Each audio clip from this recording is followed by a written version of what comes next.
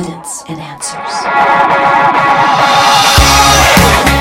The ideology of the American Revolution led to a new nation birthed in justice and freedom. The ideology of the French Revolution has led to bondage and tyranny. What are the differences between the two revolutions, and how did they affect the world? Is America headed towards a French Revolution? You're tuned to Evidence and Answers radio broadcast with your host, Pat Zukeran.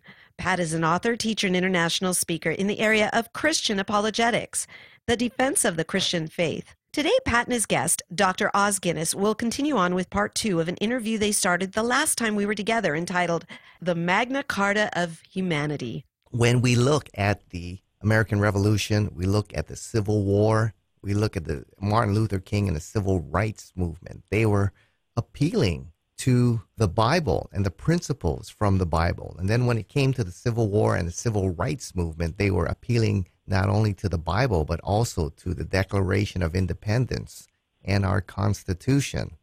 But when we look at what we're seeing now in something like Black Lives Matter, I don't see any appeal to God's Word or Declaration of Independence. I see these movements as something different here, and that's what I think makes it insidious and dangerous. Would you agree with that? Oh, totally. That's what I'm saying. The two revolutions are entirely different. Now, those of us who are Christians, we know, say, you think of Paul's letter to the Galatians, the early Christians in Galatia. He says, who's bewitched you? You came to faith by one gospel, gospel of grace, and now you're following another gospel. Who's bewitched you? And what I'm saying in this book, in effect to American, who has bewitched you? The American Revolution is entirely different from the French Revolution. And yet, you switch from one to the other, and a great deal of it without noticing it. And that's absolutely deadly. In other words, the Long March has succeeded. Or put it another way, the first two revolutions, the English, 1642, and the American, 1776, look different because the English failed. It's now called the lost cause, and the Americans succeeded. But in fact, they're both similar. Through the Reformation, they came out of the Old Testament. So the notion of covenant in the Exodus at Mount Sinai became the notion of constitution. And you can see, for example, the early church. Go back to when the early church became the official religion of the empire. It was 380 under the Emperor Theodosius. The church made a terrible mistake. It copied Roman structures, and Roman structures were hierarchical. You had the Caesar and the consuls and the senators and so on. And the church then had the Pope and the cardinals and the bishops and so on. And it was a Catholic layman who made the famous remark that all power tends to corrupt. And absolute power corrupts absolutely, because hierarchies based on power will always become corrupt. Think of the Inquisition. Think of the terrible notion, error has no rights. So the Reformation said that wasn't biblical. And not so much Luther, but Calvin and Zwingli and Bullinger and John Knox in Scotland and Oliver Cromwell in England, they went back to Exodus. Yeah, Oliver Cromwell said the Exodus was the precedent he was trying to follow. And of course, that notion of covenant is the Mayflower Compact, and behind the famous speech by Winthrop on the Arbella.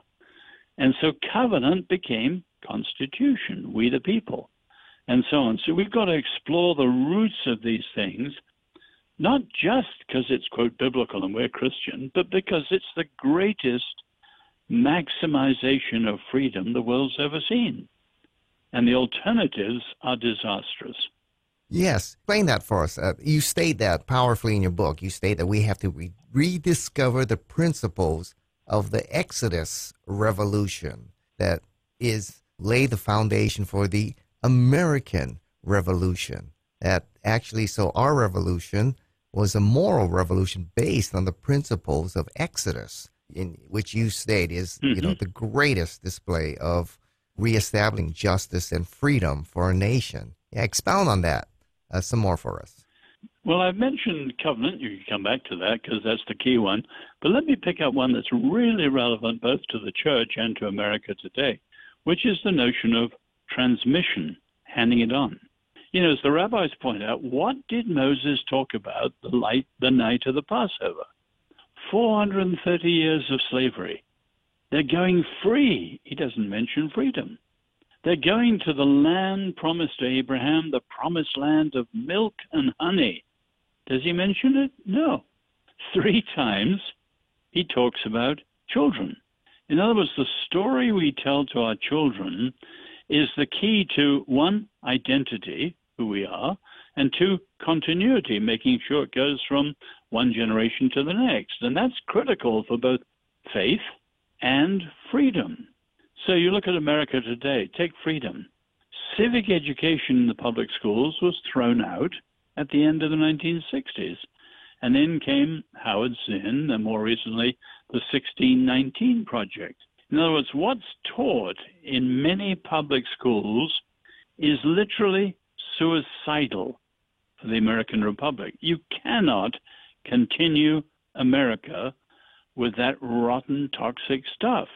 Or take the church, you know, the old word, I don't use it myself much except in speaking like this, the old word was catechism.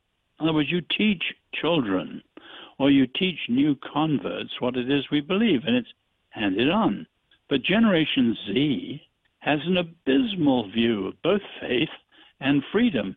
And I don't blame Generation Z for a minute. They just haven't had it handed on well.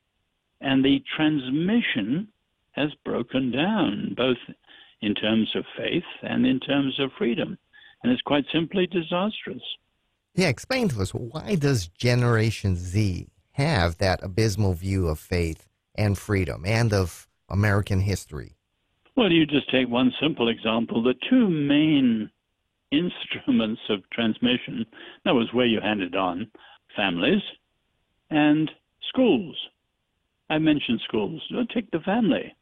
Families used to have authority, but now fathers, part of the patriarchal system, and parents are sidelined at the age, say, of 3 and 4 in schools when children are taught sex education and all sorts of stuff that comes from the sexual revolution.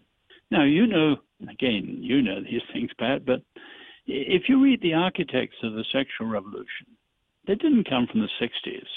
Playboy, Hugh Hefner, the pill. It was all the way back to the same place in Paris that the political revolution came from. But if you read one of the later architects, Wilhelm Reich in Europe, he wrote in the 20s. He's quite explicit. He wants to overcome 3,000 years of civilization. Pretty radical. And he says quite openly, there are 2 enemies, the church and parents. So you bring in sex education at 3, 4. What you're doing is sidelining parents. And, of course, they're always attacking the church. But the crisis of the family, it's not just grand things, though. You know, when I first came here in 68 from Europe, my biggest surprise, being in many families, none of them had the whole of supper or dinner together. And the family, this is 68, long time ago, people, you know, the mother was roaring off to a soccer practice or a violin lesson or whatever it was. The family dining table was like a Grand Prix pit stop, refueling station. Whereas in Europe, where I come from, in our family, we always had dinner together, supper together. And it was at supper time, I just happened to have heard the stories of my great-great-grandparents and so on, the whole family history. But I thought, my word, no wonder people don't know their heritage when the family breaks down over a simple thing like supper. Of course, having lived here now for 30 years, I realized it's extremely difficult. And I wasn't able to hand on to my own beloved son with the ease at which I might have done it if I'd been at home in Europe. Yeah. Now, I know this is a complex and long answer, but how did that happen? How did that revolution with the family and this transformation in our schools, how did that take place? Well, you've got to take apart all the different factors. What I've just said about the supper table, it's just a matter of fast life. In other words, the incredible 24/7 pressure we're living under. Fast life, I've tackled this in my little book, Carpe Diem Redeemed. But we got to remember, too, that when we look at the radical left and look at political ideologies, they are deliberately trying to break up the family. Now, the point, of course, in the Bible is that the family is the foundational building block for any good society. And no society can be healthy if the family is breaking down as it is today. So those are just two of the factors, the fast life and the political pressures. But we've got to look at all the pressures on us. We're called as followers of Jesus to be in the world, but not of the world. So to resist it, we all have to recognize it and see where we live as a countercultural statement. I love the fact, again, our Jewish friends point out, we're all in line with Abraham. And the first word to Abraham when he was called was negative. Leave. Leave. Break with your culture, your country, your culture, your kin, as the Jews say. You break with them. We're a counterculture. And Abraham, Moses, our Lord, we as followers of Jesus, we should be countercultural. And certainly the way we families and sex and relationships, and it all starts in the home. You know, Oz, you write in your book, and there are several statements, quite profound statements that I was underlining throughout your book. But, you know, in the introduction, you state the first 5 books of the Old Testament, Genesis through Deuteronomy, give us the Magna Carta of humanity. It offers the deepest and most comprehensive foundations for human freedom ever given to humanity. Now, a lot of us, you know, when we're reading through Leviticus and Deuteronomy, I mean, those are chapters we try to skim over real quickly and get through as we're doing our year through the Bible. But they lay a profound foundation, as you state, for ethics, morality, and human freedom. Explain that for us. Well, you know, the Reformation rediscovered it. In the 17th century, following the Reformation, is called by historians the biblical century. And there was so much fascination, even with people like Thomas Hobbes, who was an atheist, with what they called the Hebrew Republic. In other words, this new commonwealth of freedom that you see outlined in Exodus. Now, the trouble is, that was the Reformation at its best. But since then, many of us who are evangelicals, I'm an evangelical, unashamed. Despite all the tarnishing currently, I'm an unashamed evangelical. But we have to say that many evangelicals spiritualized and personalized Exodus. In other words, what an incredible story of freedom, Passover and so on. Well, it's a prefiguring of my salvation, your salvation. In other words, it's private and spiritual, but in Exodus it isn't. So there are 650,000 men, who knows how many children and women, but at least you have more than 1 million strong, and this was the way they're called to live freely and justly together.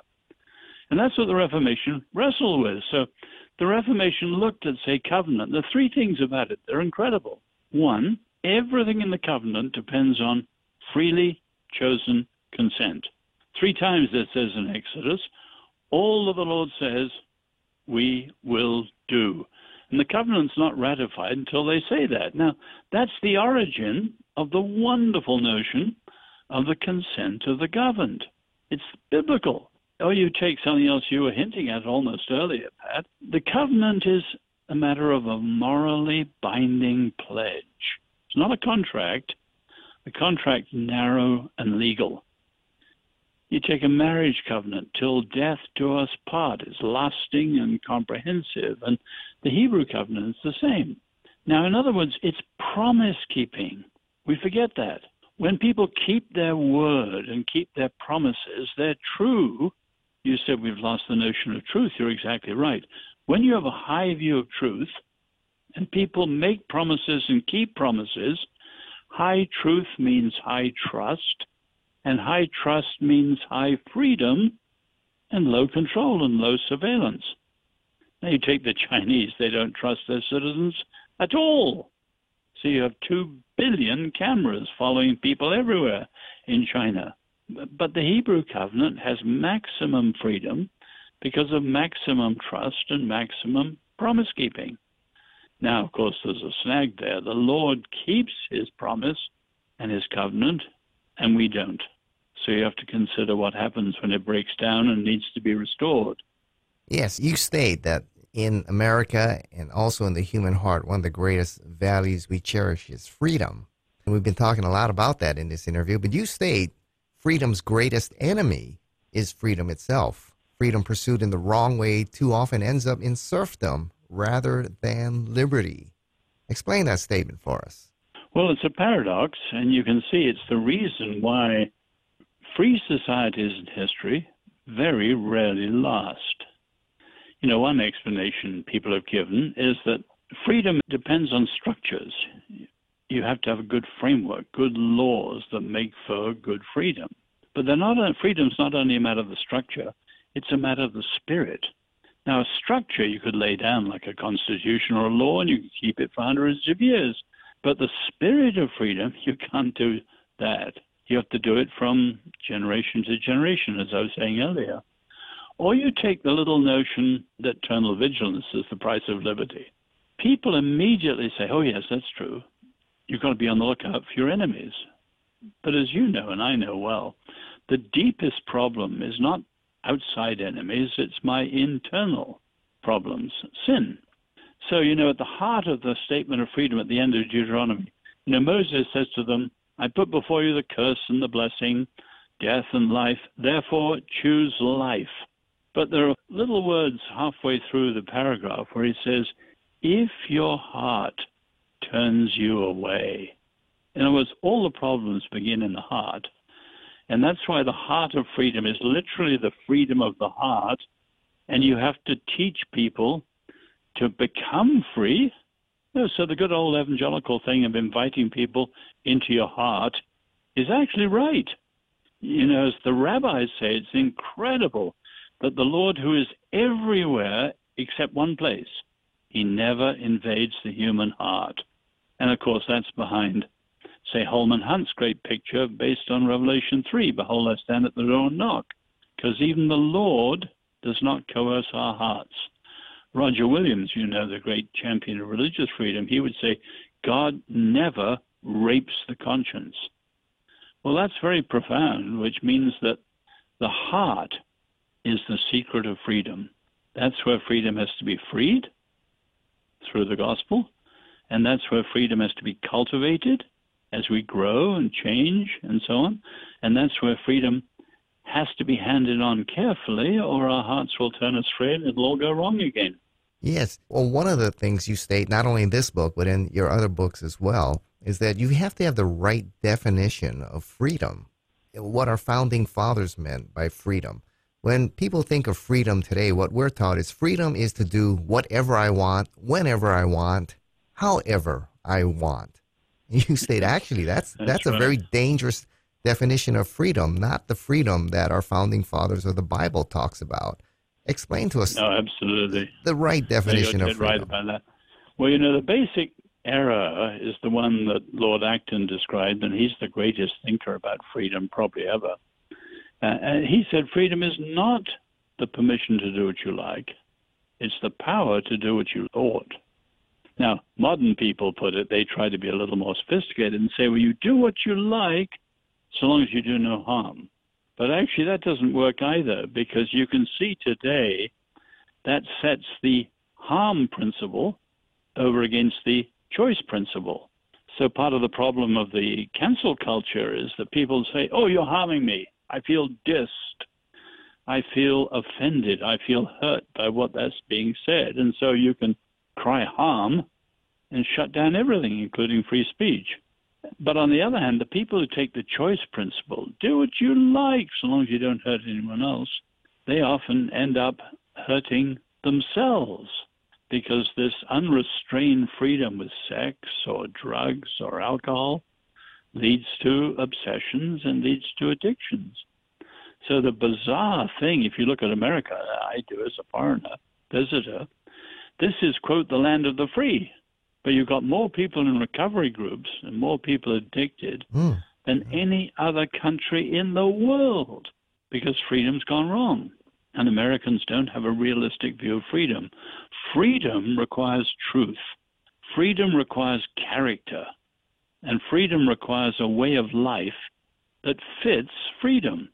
So the challenge today is, Americans, do you believe in the right view of freedom, and are you pursuing it in the way that freedom itself requires? That's wonderfully stated. You say freedom is the power to do what you ought. Now, moral law code or universal moral law code and character development was taken out of our public schools. So how are people to know what they ought to do, and what is that structure we need that allows freedom to grow, and how do we regain that?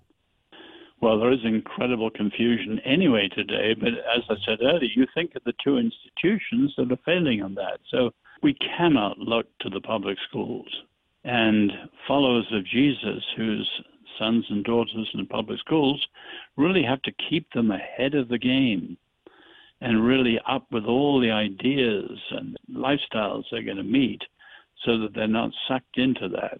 But we do have still mostly control of our families. And families is even deeper than schooling in terms of passing on rights and wrongs and true and false and all those things. But we've got to do it carefully. So to be in the world but not of it today is really a full-time task. To recognize the world, you've got to resist, because it's all sorts of things.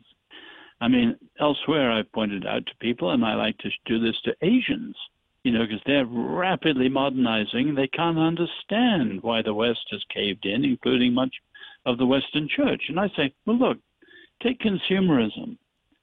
You've got 100 cereals and granolas in a supermarket. Everything, that's trivial, everything from there is a preference. Which one do you like? What's your choice? Well, that consumerism, putting an emphasis on choice and preference, goes everywhere. It goes right up to our theology. I remember a man saying to me, of course, I put a lot of love on my plate, but then he said, but hell? Hell no. You think of the pastor last year who said we should unhitch the Old Testament. You mentioned Leviticus. A lot of people don't read Leviticus. It's difficult. No, we all like, say, 1 Corinthians 13 or the Gospel of John, but Leviticus, no, leave it out. No. In other words, we've got a culture in the church of consumerism, of preference, of choice, of pick and choose. Now, you add all that up, it's a crisis of authority. We say Jesus is Lord, and we say he puts his stamp on the scriptures as his authority, but we don't show it. The American church is suffering a crisis of authority. Yes, in your book you state there are 7 great building blocks to build a free and responsible society, and I think chapter 1 is the point that you make there, is that of authority. And one of the things you pointed out in the church, the church is next to the family, to be the defender and proclaimer of truth, to be the defender of God's truth and God's moral law, and to be the teacher of that. But in your assessment, how is the evangelical church doing in that task? Absolutely appallingly. Nothing makes me... you've got an immense double crisis. You've got the American crisis, which we've been talking about largely, but to you and me, that's second to the crisis in the Christian church, and that's sadder and equally profound. Now, the sadness here is, if you think, for 200 years, we've faced theological liberalism. We might call it revisionism. And almost all evangelicals have stood firm and faithful, untouched by the ravages of Protestant liberalism. But now, with the cultural Marxism and the justice stuff, and with the sexual revolution, the LGBTQ and all that, we're caving into these at an incredible rate.